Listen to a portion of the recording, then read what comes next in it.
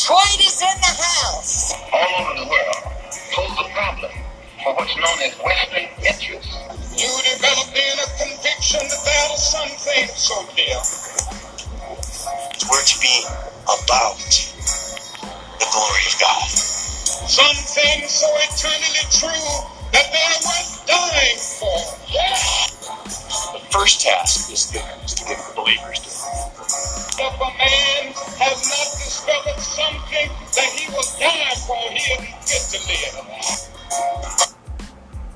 Good morning, everybody. This is Zachary Kameen, the Curious Christian, and we're just going to get started with this episode. It's going to be pretty quick, just kind of getting your backstory on this. Is the first episode of this podcast, and it's just going to give you a quick brief on who I am and where I stand and what I believe on politics and culture and the family and whatnot. To start with, my name is Zachary Kameen. I go by the Curious Christian on YouTube, and you can follow me on Twitter at Zachary Kameen, and you can add me on Facebook at Zachary Kameen, and also you can email me on ZacharyKameen@yahoo.com. So let's get into this thing. The thing that we're going to deal with today is I'm here in Michigan, born and raised all over the place, but right now I live in Michigan. Quick fun fact, growing up, me and my mom actually figured it out that in my first 18 years, we moved 21 times. So, I don't know if anybody's beat that. If you've beaten that, then I'd love to hear from you, because that'd be impressive. I've yet to meet somebody who has moved as often as I have, except obviously my own family, but that doesn't count. I am married. I'm 26 years old, and I have 3 beautiful daughters. I have been a Christian for 8 years. For the first 18 years, I was a non-Christian, a non-believer, between agnostic and atheist, and since 18 have been, by God's grace, faithfully walking with Him. And today, I wanted to tackle the idea of greatness. A friend of mine posed the question, has America ever been great? And is America great? Is that time now? How do we make America great? And I wanted to step into that. So, I would argue, what is the idea of being great?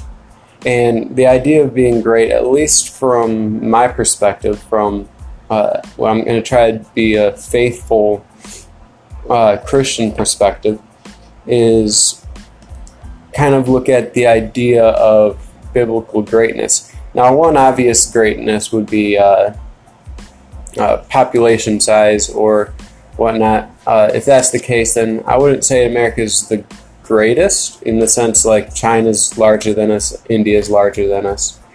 There are countries, there are continents that have more population than us, and so, but I don't think that is what we mean by, make America great again, or keep America great, or anything of that nature. The idea that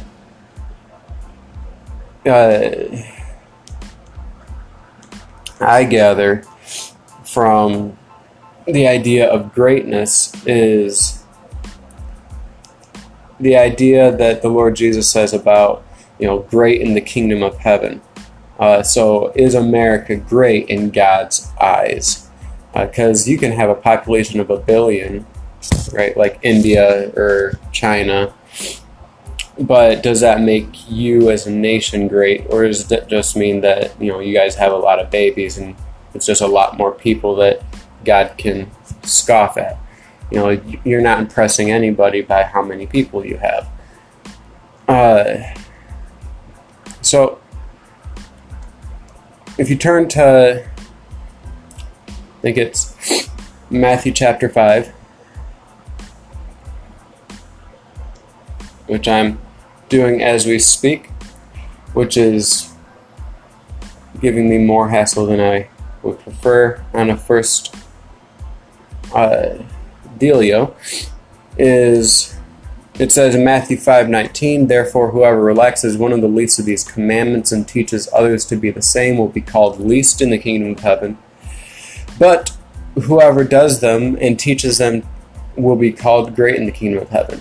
So I'm going to just argue that any nation whose primary objective is to teach and practice, or practice and teach, however you want to slice or dice it, they have to do them both anyway, so whatever logically you think needs to go down, let it happen, then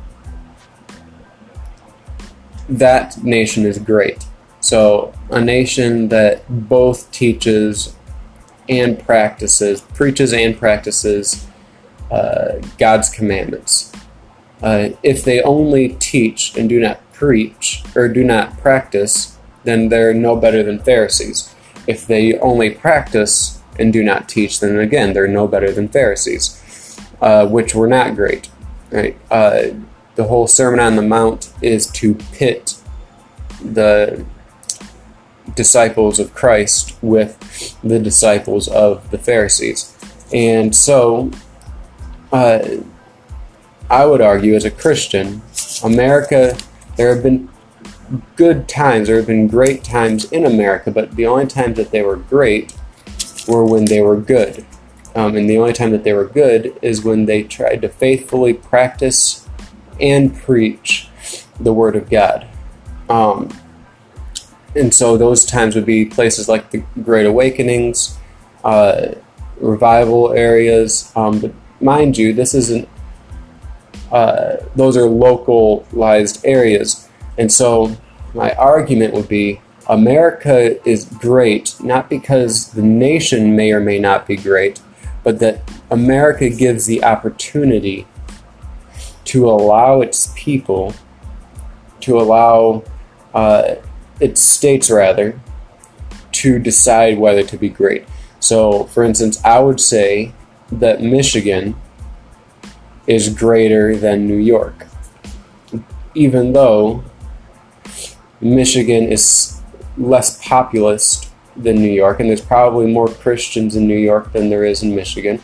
But Michigan has lighter First Amendment laws. It has, you can say more things. You can, you don't have to worry too much. There's not stop and frisk. There are things you can do in Michigan. There are things you can say in Michigan that you can technically say in Detroit, but you have to get permits and you have to do this, that, and the other. You're bound to create tensions. You're bound to be notorious and all that. Well, in Michigan, that's not an issue. So that's where I would stand.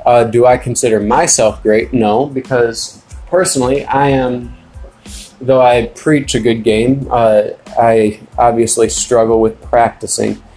Personally, I think that no one individual, except for the Lord Jesus himself, is great.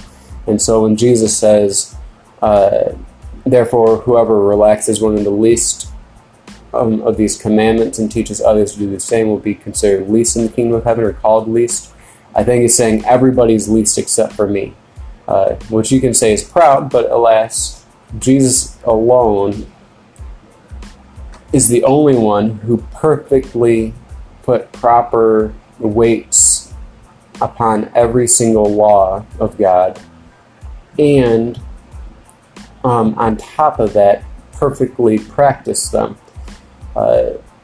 And so, that being said, Jesus alone is great, and great is that nation to whom he is Lord of.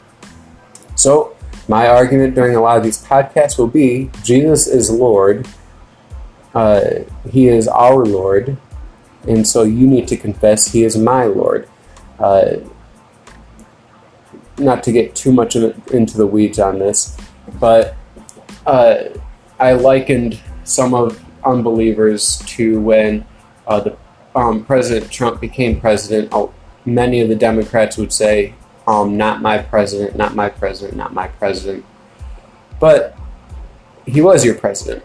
And now people are saying he's my president, but I really don't like him, which is fine because that's where I've stood this whole time.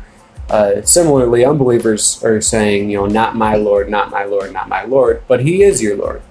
And now you can say Jesus is Lord and say, I don't like Him though. You'd be wrong, and you need to repent of that, but you still need to recognize that He's Lord. And you may not like Him, but He's still greater than you. In fact, He is greatness itself, for He alone practices and preaches perfectly. That's all I've got.